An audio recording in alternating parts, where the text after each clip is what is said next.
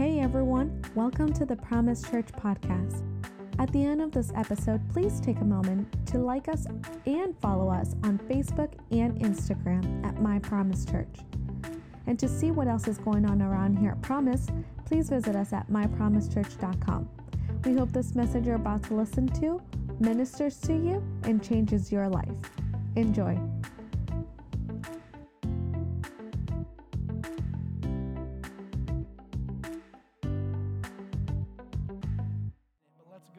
To 1 Samuel chapter 11, verse 1. I'm going to read real quick, but I want to point out a couple things. Nahash the Ammonite. This is an enemy king. Everybody say enemy. He goes up, he besieges Jabesh Gilead. He attacks them. And the men of Jabesh, when this enemy comes in, they say to him, make a treaty with us, and we'll be subjected to you. We'll be your slave. Move through the verses there quick because I want to read quick. These folks have been standing. But Nahash, the Ammonite, he's the king. He replies, I'll make a treaty with you only on the condition that I gouge out the right eye of every one of you. And why? To bring disgrace on Israel, to bring disgrace on God's people. Now the elders of Jabesh step in and they say, hold on. Let's not do that. Give us 7 days. We're going to send messengers throughout Israel. And if no one comes to rescue us, if nobody comes to help us, then we'll consider surrendering to you. Next verse. When the messengers came to Gibeah of Saul and reported those terms to the people, they all wept aloud. Saul is returning from working in the fields behind his oxen. He says, what's wrong with everybody? Why are they weeping? Then they repeated to him what the men of Jabesh had said. When Saul heard their words, notice now, the Holy Spirit comes over him. The Spirit of God comes powerfully over Saul, and he burned with anger. Does everybody see that? That's one of those surprising things, because I think sometimes we just think the Holy Spirit comes and we get joy and happy and dance and run and whatever, but there was a righteous anger that came over Saul when the Spirit of God came over him. Next verse there, Carlins, thank you. He took a pair of oxen. Now this sounds kind of wild, but stay with it. He cuts them into pieces, and he sends those pieces to the messengers throughout Israel, proclaiming, this is what will be done to the oxen of anyone who does not follow me, King Saul, and Samuel the prophet. So he's saying, we've all got to fight here, and the threat's right now on the edge of the kingdom, but your families, your farms are going to be in danger too if we don't stop this threat. Then the fear of the Lord, or the terror of the Lord, comes on the people. We need a fear of the Lord, of God's word, of God's holiness, of God's righteousness. And because of that, they said, let's come together as one. There's power in unity. And so there was a fear that if we don't step up and do what God's asking us. And then it says, Saul mustered them at Bezek. The men of Israel numbered, watch it now, 330,000 people, 300,000 and 30,000 from Judah. Next verse. We're almost at the end of this. He told the messengers who would come, say to the men of Jabesh of Gilead, by the time the sun is hot tomorrow, you will be rescued. When the messengers wept and reported this to the men of Jabesh, they were elated.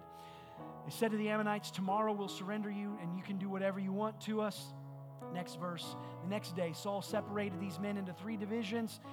They broke the camp of the Ammonites. They slaughtered the enemy until the heat of the day. Those who survived were scattered so that no 2 of them were left together. Reminds me of the verse that says the enemy might come in this way, but God is going to scatter them and send them back out 7 ways. Greet somebody around you. Say, God bless you. Say you got your exercise in for standing. I'm sorry, I should have had you guys sit down and stand up or something. Thank you, Philip, to the band, Victor back there.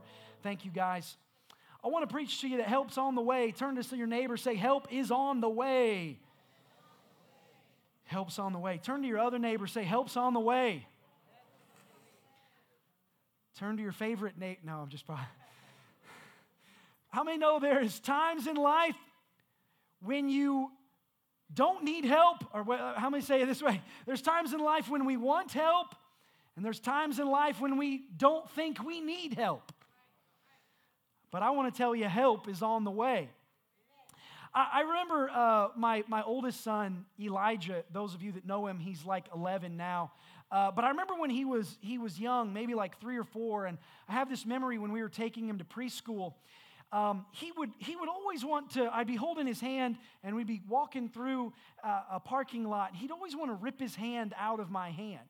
And I don't know, like I maybe, maybe some of you fathers that are further down the road can talk to me about this, but like even though my kids are 11 and 9, I still, my youngest is 1, but my 2 older boys, I still want to grab their hand in the parking lot. Like they're going to be like 18, and I'm like grabbing their hand in the parking lot.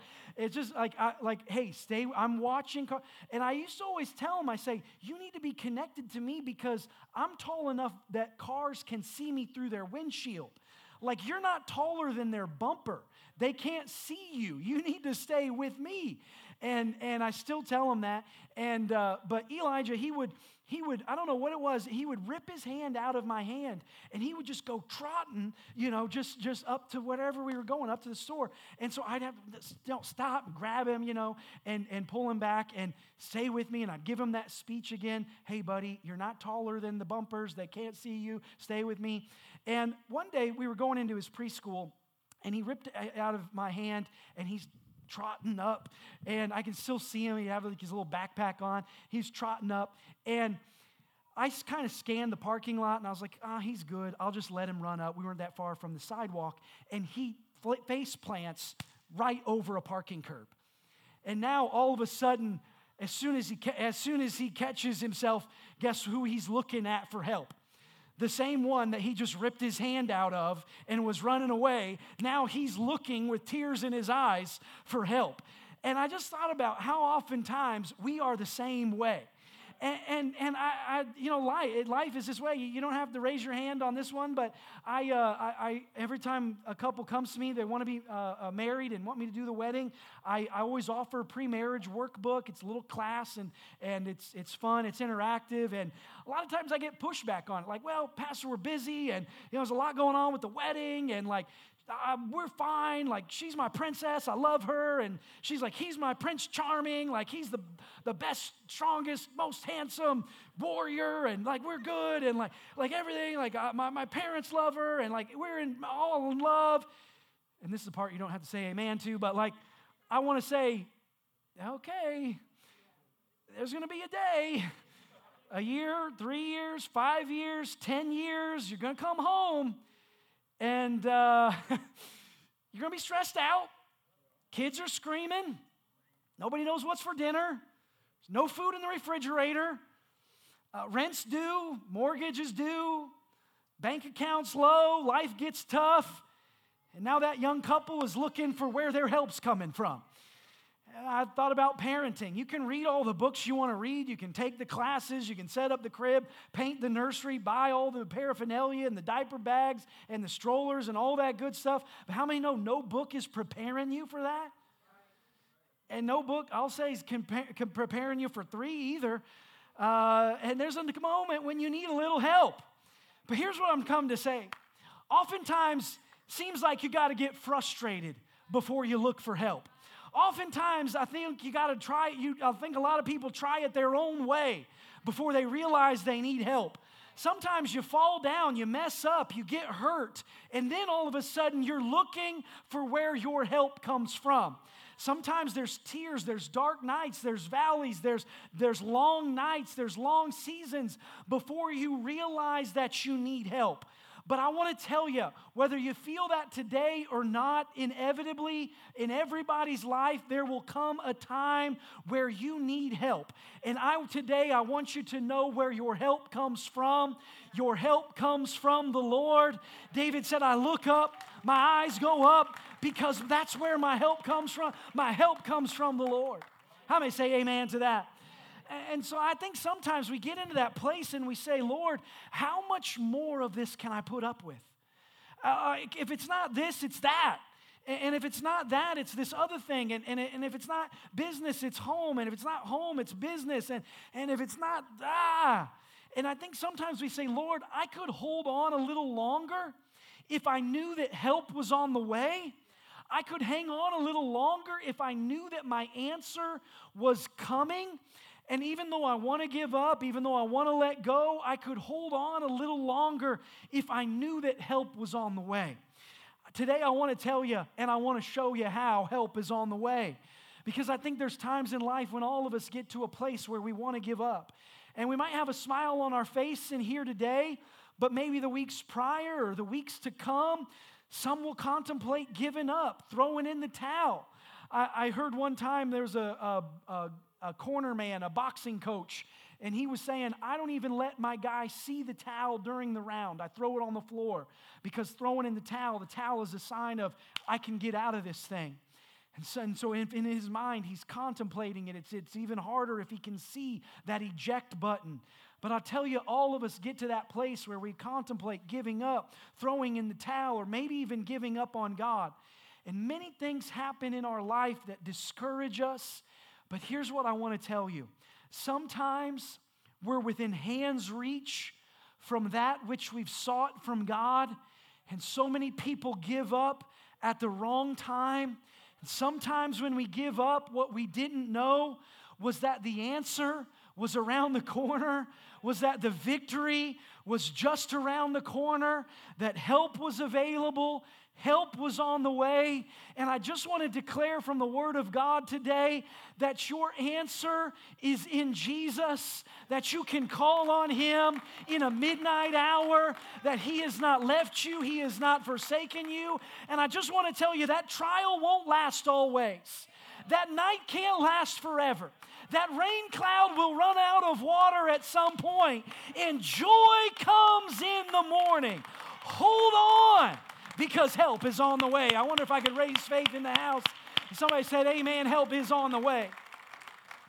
The first thing, though, because I want to encourage you, but I also want to be practical and tell you, the first thing is you have to know where your help comes from. My help does not come from another good time. My help comes from the Lord. My answer is not in the earth. My answer is in the things of God. And He can use things. He can send things by His hand that are my answer, but it all came from the Lord. Israel did not always know where their help came from.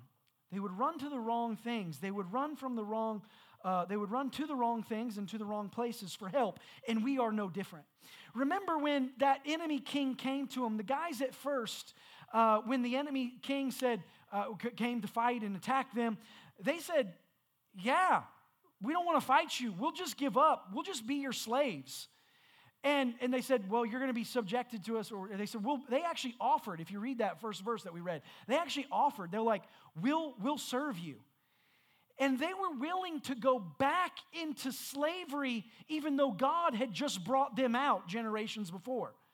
And how many times are we willing at the moment we come into conflict, at the moment we come into trial, and the moment we come into temptation, we're willing to retreat and go back into the same things that God has brought us out of. God brought them out of Egypt, out of bondage, out of slavery, through the Red Sea, through the wilderness, into the promised land. And these guys were like, hey, we're willing to go back into slavery. And you got to know where your help comes from. My help is not giving in to the enemy, but my help comes from the Lord. And so Moses had led them out of Egypt, and Joshua had led them into the promised land, and God had set up a governance for them. And it really broke down into three ways. There were prophets, there were judges, and there were priests. And the prophets would come down with the word of God and say, thus saith the Lord. This is the direction. This is the way we're going. This is what God says for this hour. And the judges would oversee matters of conflict. And you know, this guy cheated this guy, and so you're going to pay him back 7 times. And this guy did this, and this is going to be your punishment. But God Himself was still the king. Let me say that again. God Himself was still the king. And so when the people got into situations, God was still the king. And yet after a while, they begin to be disillusioned with this, and they would look at the other nations. They say, the other nations have a king. We want to have a king. And God's like, you have a king. They're like, well, yeah, but they didn't. And Samuel's like, you have a king. And oftentimes, and I just preached for like 4 weeks about stand out, because it was so much in my heart. I think we can be just like them and say, we want to be like everybody else. But I was saying for 4 weeks in that standout message series, if the norm is working, if the norm is so good, why is it not working for people? That's why God called me out of darkness and into His marvelous light. He's called me to live by this. And I have His favor on my life and His blessing on my life. And so they fell into that trap of we want to be like everybody else. But God's people make a mistake when we try to be like everybody else because God has called us up. God has called us out. He's called us out of darkness into promised land, out of slavery into the promised land, out of bondage into good things. So that's why I'm not comparing myself to everybody else. And so we get mixed up when we want to do that. But I just want to tell you, the things that other people run to for help, that's not where my help comes from. My help comes from the Lord. You have to know where your help comes from. When other people get in trouble, they might run and hide. When other people get in trouble, they might turn to substance. When other people get in trouble, they might push the eject button. They might throw in the towel. But I want to tell you that my help comes from the Lord. He can fight for me. He can fight my battles. He can protect me. He can provide for me. He can do the impossible. Nothing is impossible for Him. But my help comes from the Lord. And I just tell you, like, it's an honor, it's a blessing to stand up today and to share the Word of God. I serve Him. I serve His people. I serve His house. And so I don't say this about me. I actually say this to give glory to God. But there's so many times after I preach that somebody will come up to me and they'll say, when you were preaching this one little thing here, it stuck with me. Like it blessed me. It was exactly what I needed to hear this week. And I'm thinking, did I say that? Like, I don't remember saying that. And sometimes I've even gone back to my notes and I'm like, I didn't say that. But here's what it is. It's God intercepting it from my vocal box before it gets to your heart, because the Bible says that every word of God will accomplish its assignment. So when I'm preaching about Jonah, George right here is hearing something that God is challenging or encouraging him with, and Jake heard something different, and Bobby heard something different, and Javi heard something, because it's the Holy Spirit intercepting and saying, this is what Jake needs to hear. This is what Raphael needs to hear. This is what George needs to hear. I want to tell somebody today, your help comes from the Lord. It might come from the preaching of the Word of the Lord. It might come from the house of the Lord. It might come from people of God. It might come from a prayer where you're just pouring your heart out and you get one word from God, and I make it through this desert. I make it through this. But my help came from the Lord. It might be a check. It might be a bonus. It might be favor. It might be a promotion.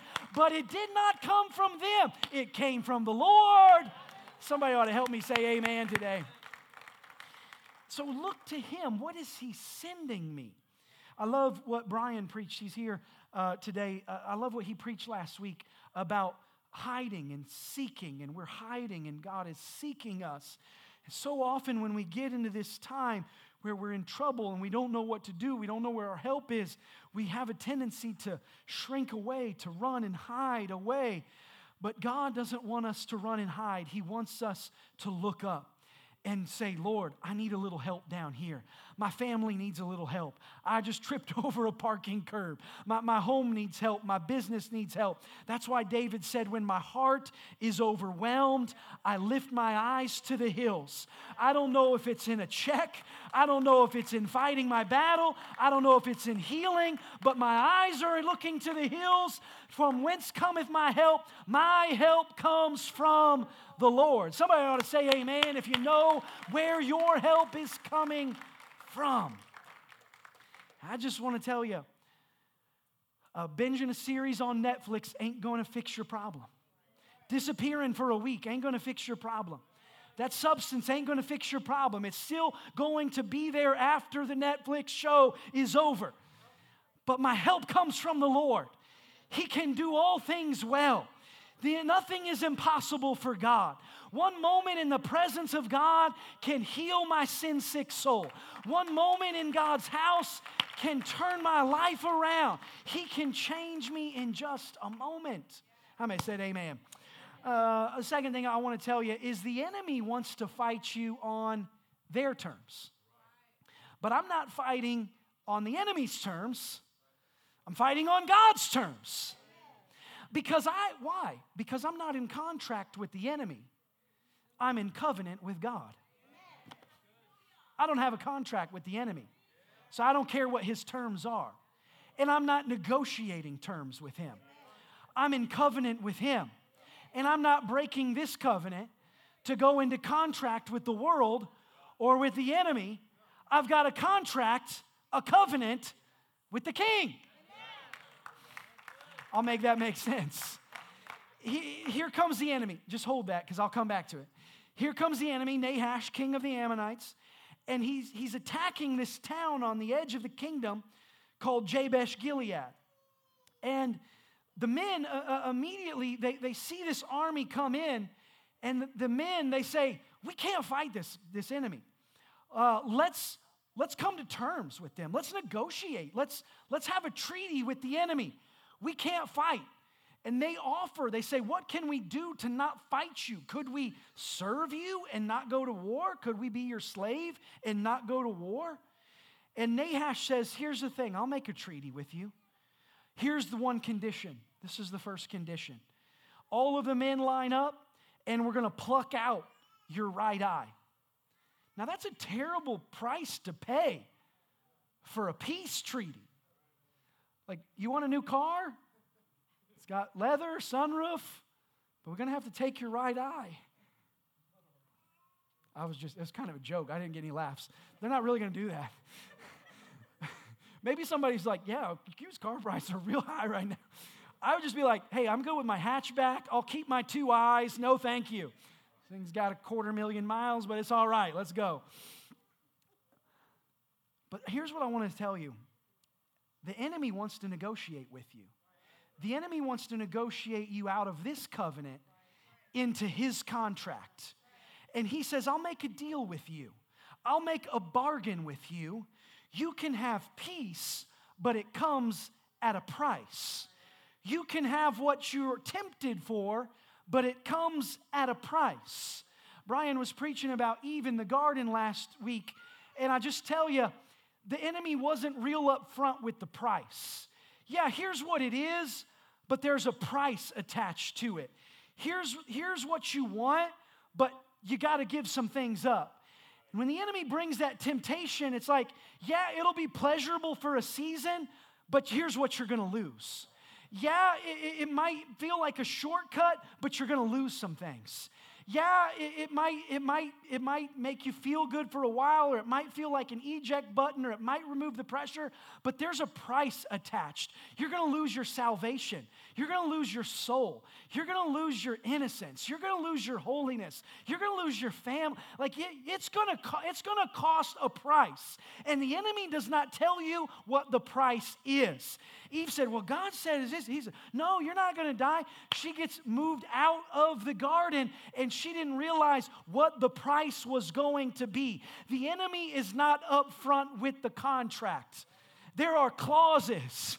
You don't understand on the backside of this thing. And so the enemy is saying, well, yeah, you could attain this, but you give up a lot. And sin is that way. The enemy might be offering you a shortcut, but somewhere inside you feel like this is too good to be true. Sin is maybe it's offering you an advance in some way, but you have to give up your integrity. The enemy's offering you momentary pleasure and happiness, but the price is going to destroy you. And that's what the enemy wants to do, is to steal and to kill and destroy everything that God has given you. That's why when the enemy comes with a temptation, a contract, a negotiation, or terms, you have to have enough grit and determination and faith in God to say, no, no, no, no, no. I'm not willing to negotiate with you. I don't want what you have, and I don't want it at that price. I'm not in contract with you. I'm in covenant with God. I'm not accepting those terms. I'm ready to fight. And I'm not willing to go into contract with you. Somebody ought to say amen. We have to understand, I'm not fighting on the enemy's terms because I'm not in contract with him. I'm in covenant with God. So I fight on his terms. And the elders knew that. And they step in. And they say, no, no, no, no, no. We're not going into contract. Let's send word out. Let's send word to the king.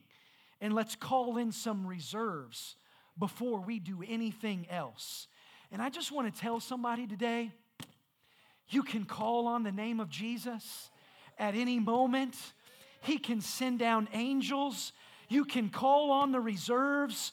We ought to recognize and realize the power that we have access to. He's our healer. He's our protector. He's our provider. He's our best friend. He'll never leave you. He'll never forsake you. He is a strong tower. He is your shepherd. He is with you. And how long does it take us to call on him sometimes? But we got to realize our weapons are not carnal, but they're spiritual. And they pull down strongholds. And so the enemy wants you to fight just on the natural battlefield, but I can fight him on the supernatural battlefield. He wants me to fight him on just his terms, but never forget, I can call on the king and fight him on God's terms. He wants you to just fight in the natural, but he doesn't fight fair. So I'm going to fight him in the supernatural too. I'm going to fight him in the natural. I'm going to stand up. I'm going to stand for the things of God. I'm going to declare the word of the Lord. I'm going to live right. I'm going to live holy. But I'm also fighting with prayer and the word of God and fasting and the anointing and the power and the boldness of the Holy Spirit. I'm also fighting in the supernatural. I was at a conference one time, and you all probably heard me say this, but I'll probably always preach this because I loved it. He was preaching about his family and how he was a pastor, and he was preaching about his family and how God had come, how the enemy had come against some of his children. Some of his children were young adults and teenagers, and had got wayward at times. And he said, the enemy did not fight fair. He said, I determined not to fight fair.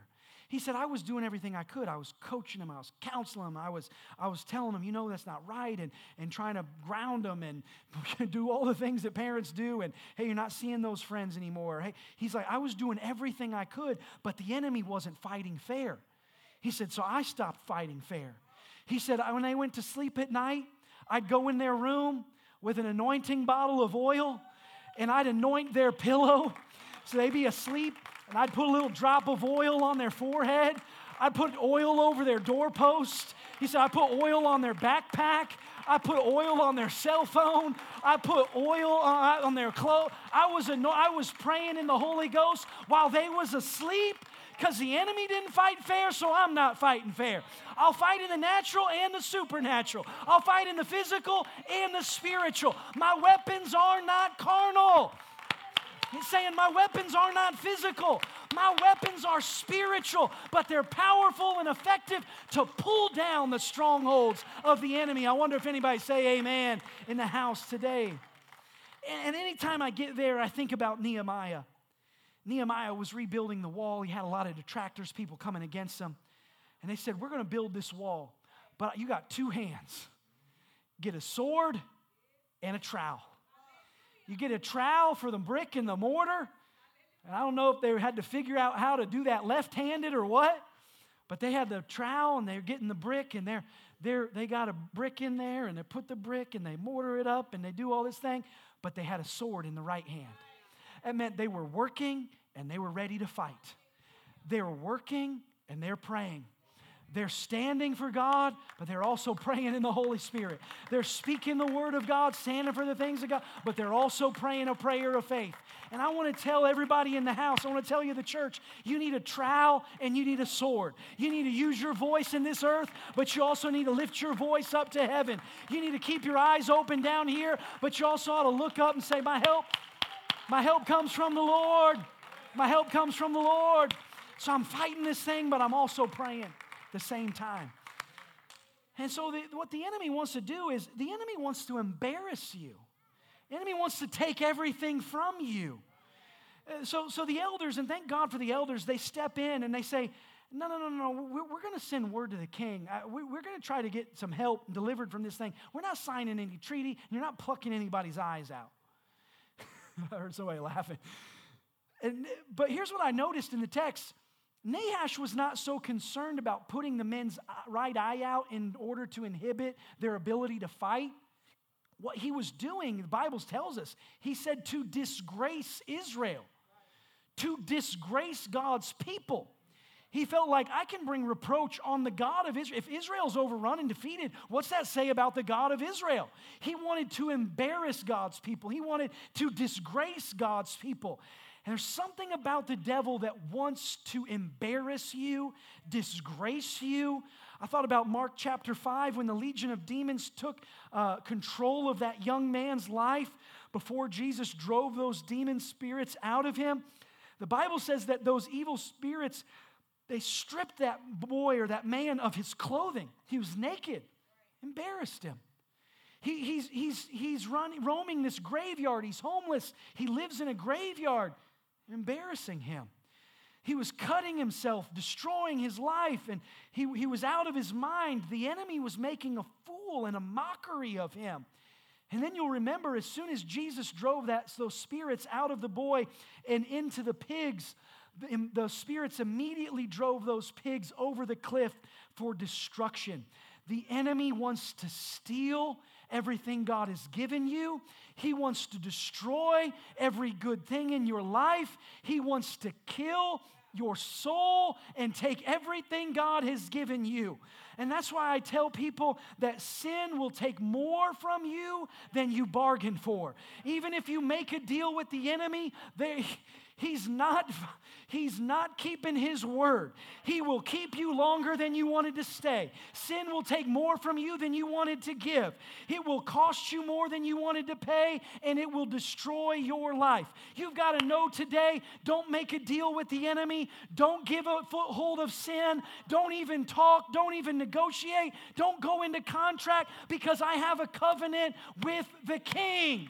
I've got a covenant with the King. Somebody ought to say amen.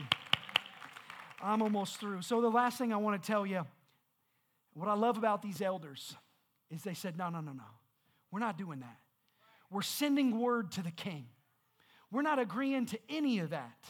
We're sending word back to our king. Why? Because they understood, I don't have to make a deal with the enemy. I'm in contract with the king.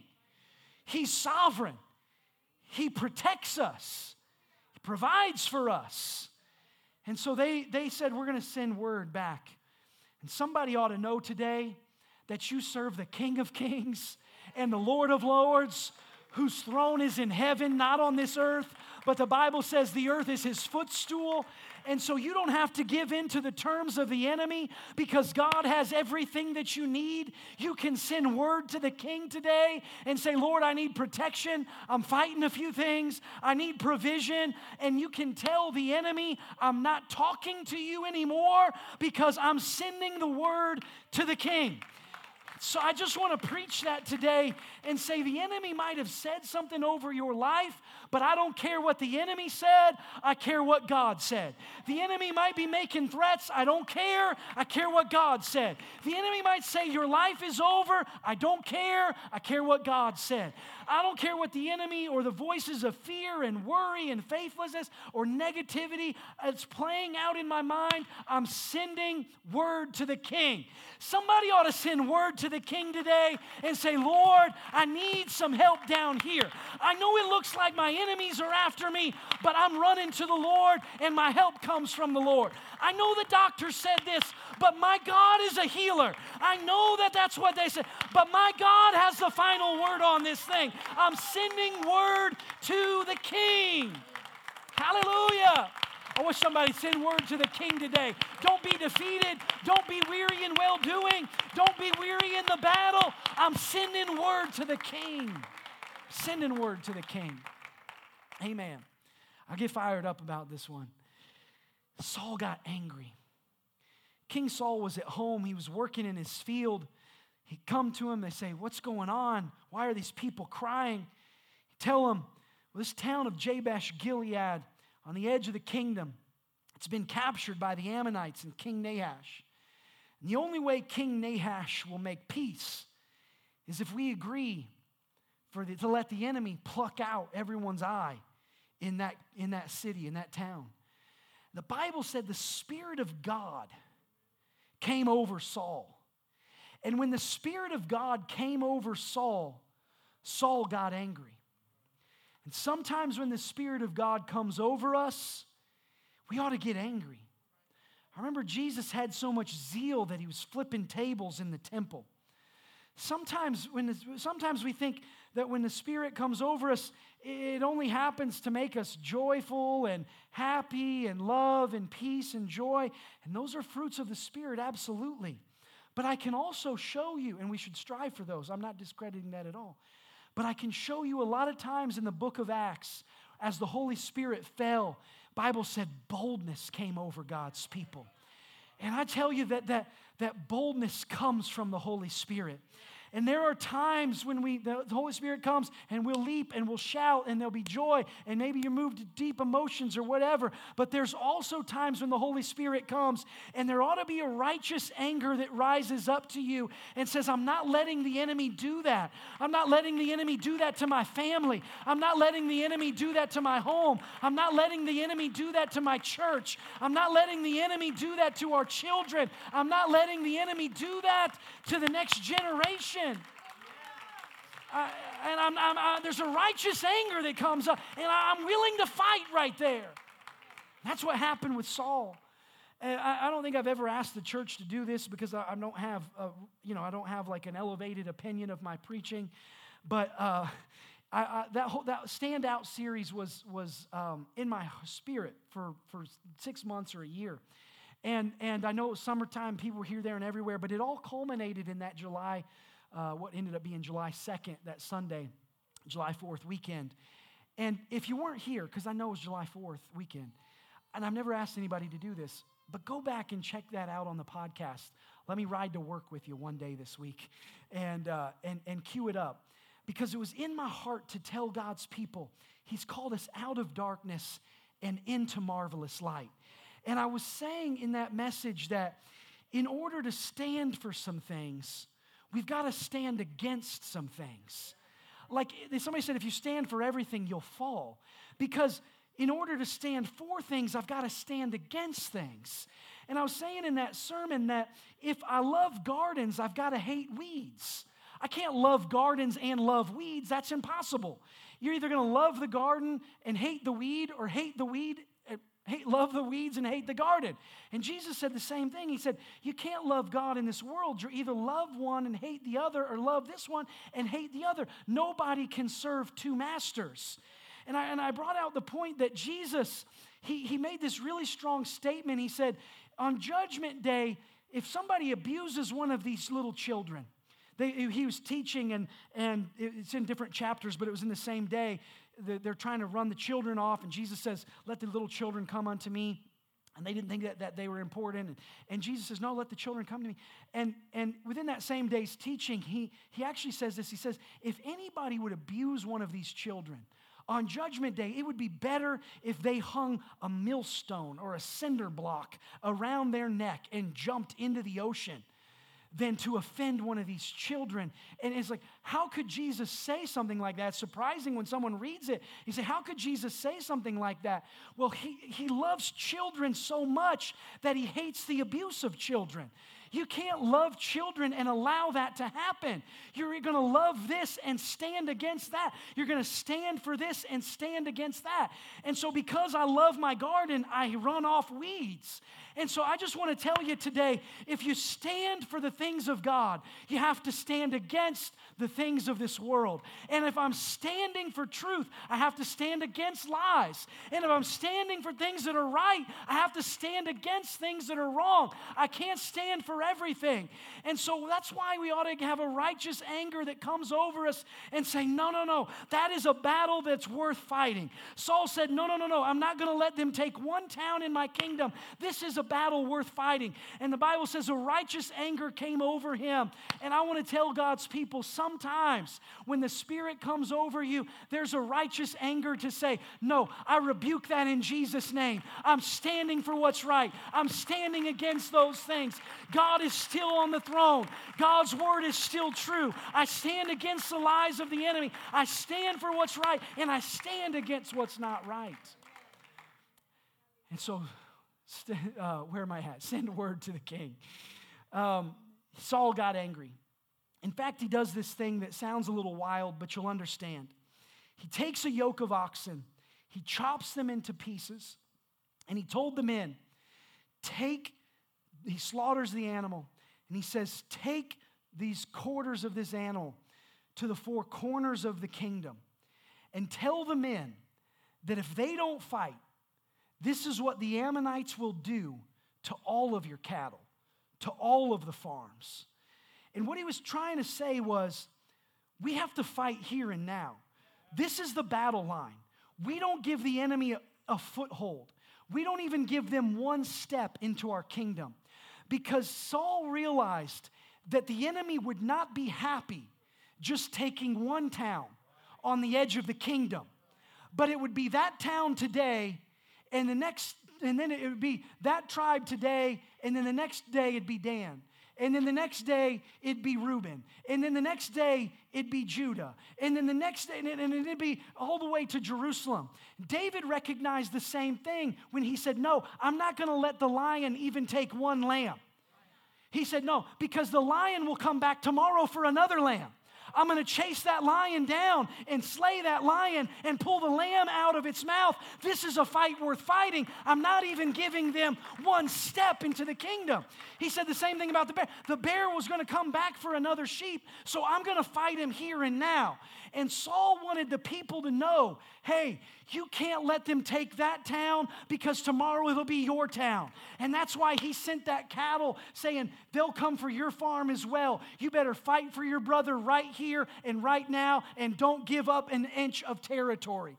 And what I love about it, it said the fear of the Lord came over God's people. And I just assume, and I'm kind of making an assumption here, but I assume that the fear of the Lord came over them thinking, if we don't defend our brothers, God's judgment will be on us next. We got to stand up for what's right. And the Bible said 330,000 men showed up ready to fight. And the word of the king was this: tomorrow, before the sun gets hot, you're going to have help. He was saying they're not going to put out their eyes.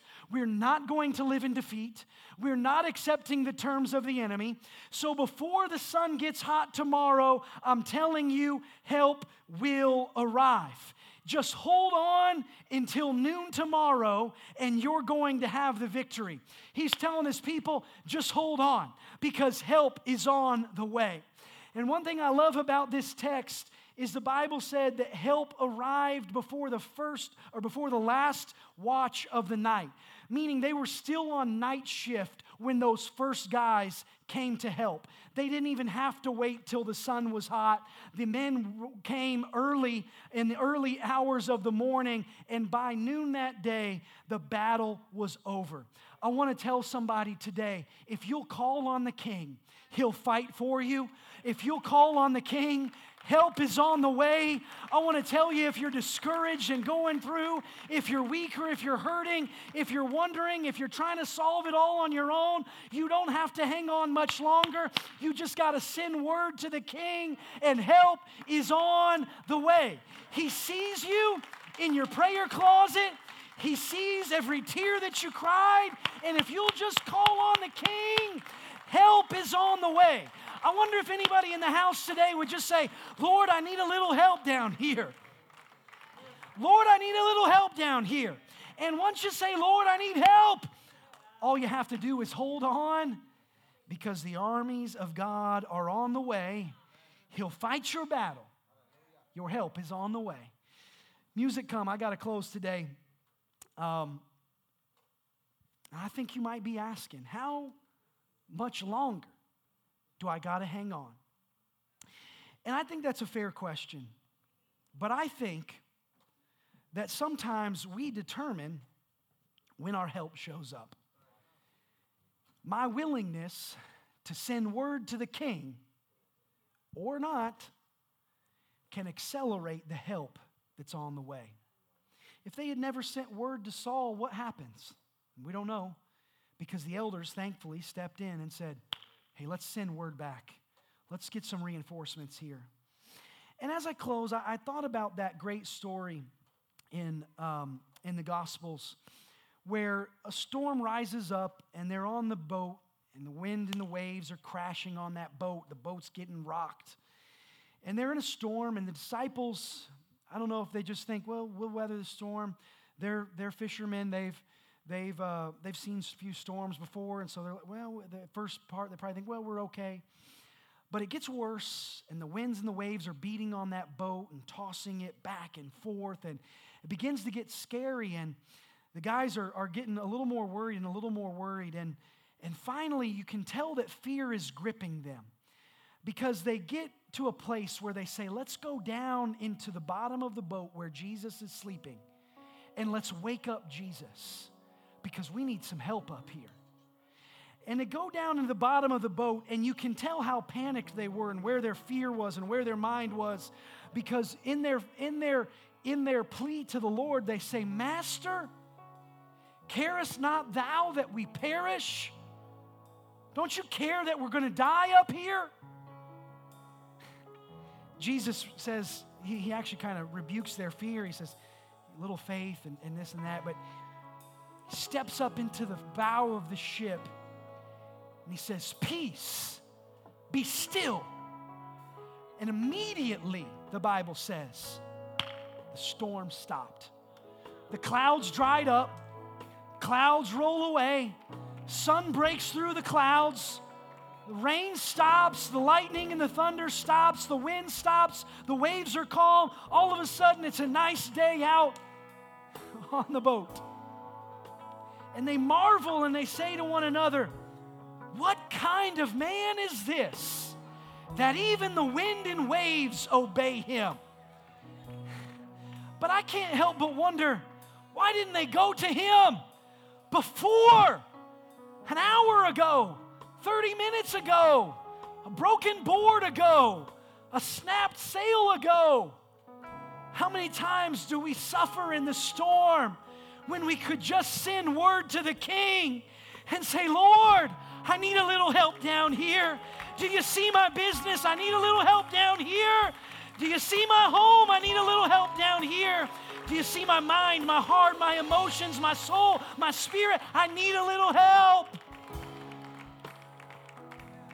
And when you call on the King, help is on the way. Stand with me. I happen to remember the writer said, weeping may endure for a night, but joy comes in the morning. And the question is, how long is the night?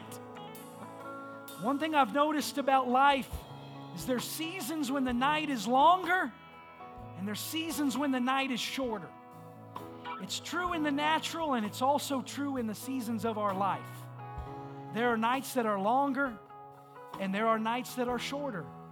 I woke up early today. On Sundays, my alarm's set for 5:05. And I was up for a while and I was moving around the house and I thought, Lord, what time does the sun come up? And he didn't answer me, so I opened up my iPhone app and I saw that it had come up at 6:37. And it was still like 5:15. I'm thinking, man, I got to slug around here in the dark for an hour and a half. But here's what I want to tell you. No matter how long the night is, joy will come in the morning. No matter how long that night is, it can't stay dark forever. The night cannot hold back the sun forever. That rain cloud is going to run out of rain. The sun is going to crack that morning sky. You can't cry forever. There is healing on the way. There is help on the way. There is peace on the way. There is love on the way. There is joy on the way. There's restoration on the way. Somebody just call on the King. Just call on the Lord today. Help is on the way. Don't wait on it any longer. Just call on the Lord. And so I want to open this altar today. And I wonder how many would just make their way forward and say, I'm calling on the King. I'm sending word to the King. And say, Lord, I need some help. I need help down here. And I'm going to open this altar, and as you're coming or as you're moving down, I want to pray over you. But I wonder if there's many people that would step out today and just make a declaration. I'm sending word to the King. I'm calling on the King. I'm sending word to Him. And as you do, I think so many times our eyes are fixed on the problem. Our eyes are fixed on the situation. But if you know that help is coming, you'll actually shift your eyes to look for how far away that help is. If you know help is coming down the road, your eyes are looking because you know your help is on the way. I want to tell somebody today, since you know help is on the way, stop looking at the problem and look at your help. Stop looking at the problem on the job and look at your help. Stop looking at the things here and lift your eyes and say, my help is on the Lord because my help is on the way. I wonder how many would come today. I'm opening this altar. But if you come, I'll pray over you. I want to open this altar today. If you come, I'll pray over you. Step out and just say, I'm sending word to the King today. I'm sending word to the King today. Lord, I just pray all over this house. Lord, I pray that we bring our needs to you. Lord, so often we have not because we ask not. But Lord, I just pray right now, would you bring healing? I just pray right now, would you bring peace? Once again, thank you so much for listening. Share this message with a friend and don't forget to hit subscribe. See you next time.